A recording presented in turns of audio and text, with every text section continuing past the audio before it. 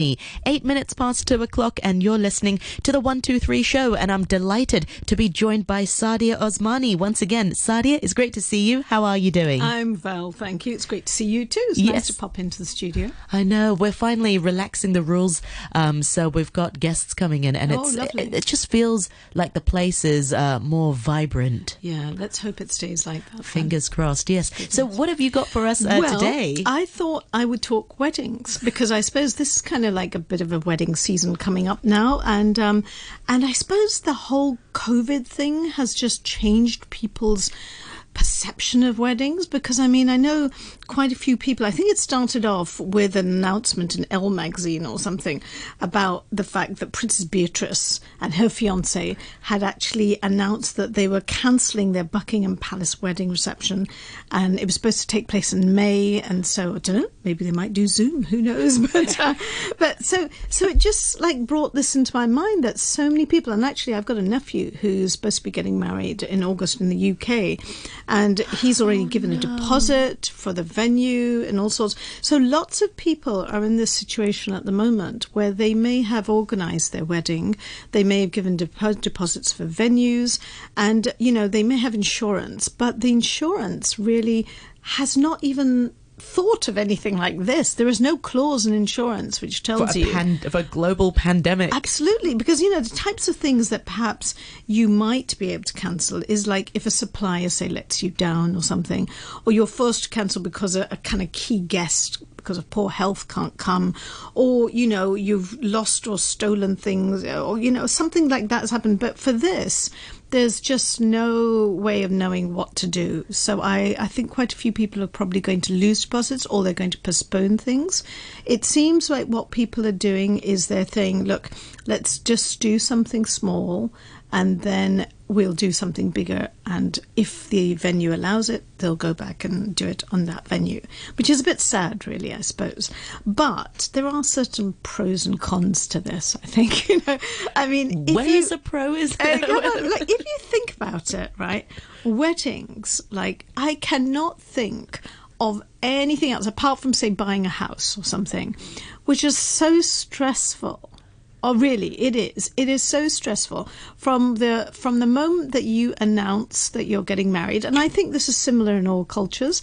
The weddings, sometimes cultures, the weddings are more complicated. Yeah, I have Indian friends who the weddings go on for 3 or 4 days. I'm like, whoa, one day is already so much. No, and also you're in a roller coaster, because in a way, sometimes the weddings get a bit hijacked, because you kind of announce that, oh yeah, we're getting married, and then the mums on both sides think, oh well, we've got to do this and we've got to do this, and I think, you know, as far as I can tell, you know, from past experience that I've seen weddings and things, the stress levels are so bad.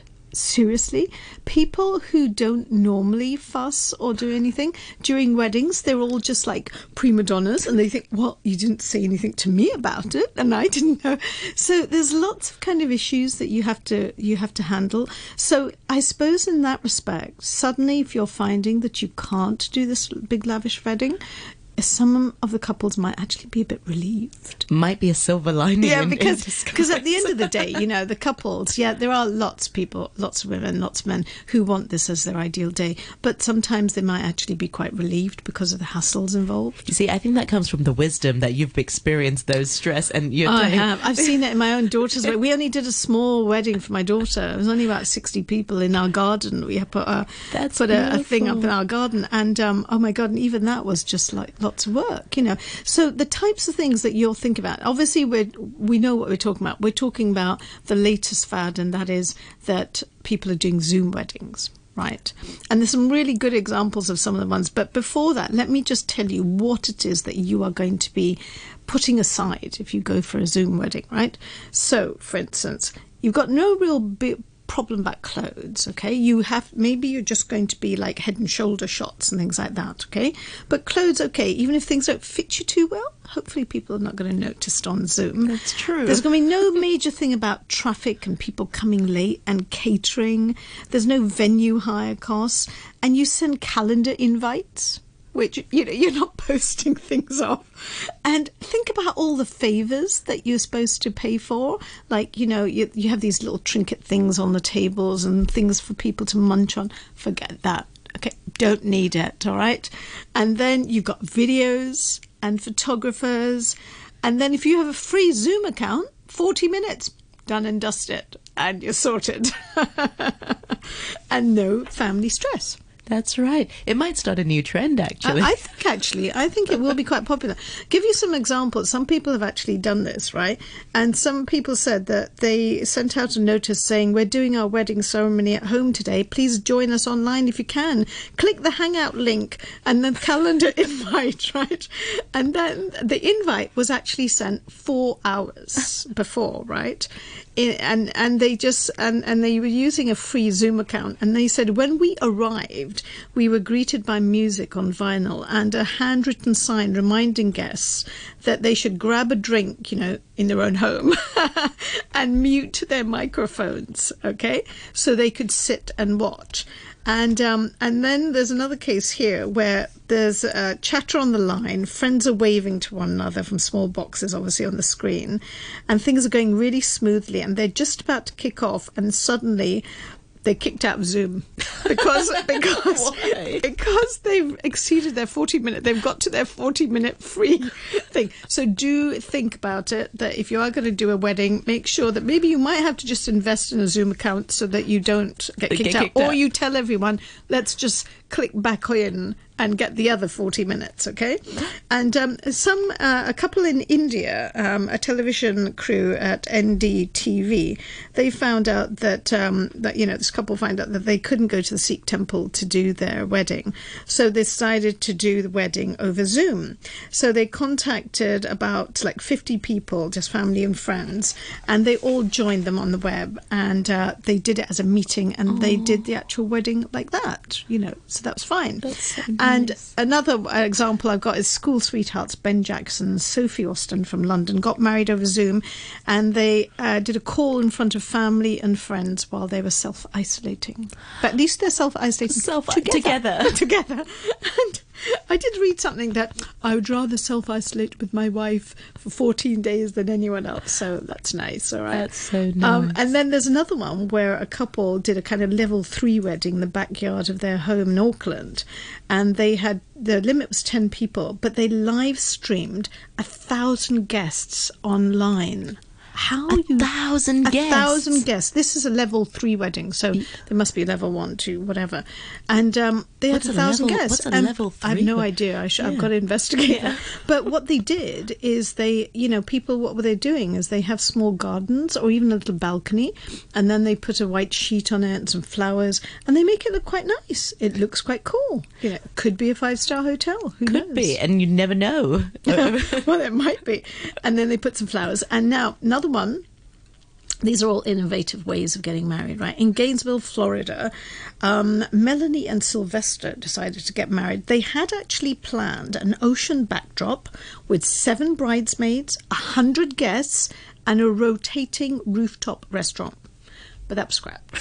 Okay, so that was the end of that. But instead, what they did opt for was a Gainesville parking lot on a Thursday.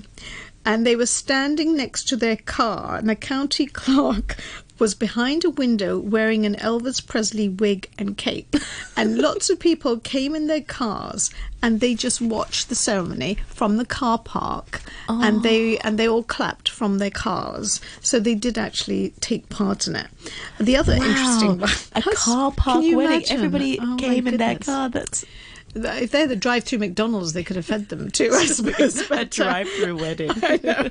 And then there's another one where, talking about drive-through. This is like Bree and Lindsay. They got married, and they went to a drive-in theatre in Texas for a special screening of their wedding. And the couple exchanged vows on stage, and the guests looked on from the safety of their cars on computer screens. So other things that have happened is people have got married on remote beaches in their backyards, obviously, and there's some of them have just done Instagram announcements, and one of them actually did a wedding at a public access sort of cliffside.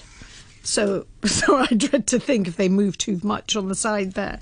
But just looking at some of the kind of weddings and the costs, if, for instance, you're going for the Zoom one, it could be quite cheap, okay? You do the job, you're married, and that's it.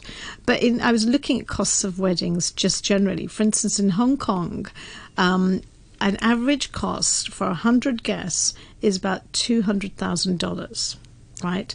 Entertainment is about $10,000. Favors cost about $2,000. And the reception itself, as I said, was about it could be up to about 212,000. If you're going to go to the UK, a nice wedding, could cost you about £27,000. And in Kenya, it could be about $34,000. And in the US, again, 33, similar sort of amounts. A Canadian spend about 23,000. And in Greece, you can get done with 19. This is good to think about if you want to go somewhere and have a wedding abroad. And couples in Spain, about 20,000 again. Russia, 15,000, where it's going down, all right. Chinese weddings cost, it says 12,000, but it's a lot more than that. Chinese pay perhaps in mainland might be much cheaper. Sri Lanka, will cost you about $1,128. Quite cheap in Sri Lanka. So, Sri Lanka is very cheap, good one. Mexico, 9,000. And Mauritius, 533. No way. You know where you should head then, really. And you could probably have a really nice backdrop in Mauritius too. Thailand as well. Many of my friends have gone to Thailand to get married. I also, lots of friends do overseas weddings because it's like a holiday on top of that. But weddings are really expensive. I went to a wedding a number of years back in Fez. I was invited to a wedding in Morocco. And it was a friend of mine, and oh my goodness, it was amazing. And it was really interesting because this wedding started at 10:30 in the night. Oh. Because it was in August, it was quite hot, right? And then they just told us it's going to start at 10:30 and it's going to finish by 7:30 in the morning. Wow. And it was like a real all-nighter party. Seriously, everyone was wide awake, and the place was, and every so often they were coming and pouring these lovely tea in these big jugs and giving sweets and things, sweetmeats and all sorts of stuff. Then about 3:30, this big lavish meal of a sort of roast lamb with couscous and all sorts of different vegetables around it, and it's just amazing. And they brought that out at 3:30, but we were wide awake 7:30. And the bride changed her clothes 3 times. So I suppose, if it was coronavirus time, none of that. No, it'd probably be one in the parking lot. So was your wedding big then? It was not that big. I think I had just about 100 guests. Oh, okay. So that's not actually that big for like Pakistani Hong Kong standard. Yeah, I had about 250. Yeah, exactly. That's a big wedding. Wow, and it was just a one-day affair. None of this like three or 4 days. How many days was your wedding? It was about we had one thing on one weekend, then another thing, another. Then we have the henna thing where they're doing. And it's interesting because I used to work for the BBC then, right? And my manager at the BBC said, "Look, Saadia, if you need some space, we've got the hall upstairs, you can use that." And it was the office, right? And then we did a big dance party in there, and we did a henna thing, and my manager was in there, and I had half the BBC in this wedding, and it was great. Yeah, it was very nice, but it was very hot. Yeah. It was it was a heat wave in the UK at the time. Well, you could have had your wedding at 10:30 in the nighttime. Yeah, I know. Could have done it overnight. Well, food for thought for some of our listeners. Hopefully, this coronavirus, COVID-19, will not last, and no more cancellations of weddings. And if you have had to cancel your wedding or know somebody, condolences, and maybe there will be a party another time. That the most important thing is your love for each other. Meanwhile, thank you so much for your time, Saadia. Until next week, thank you very much.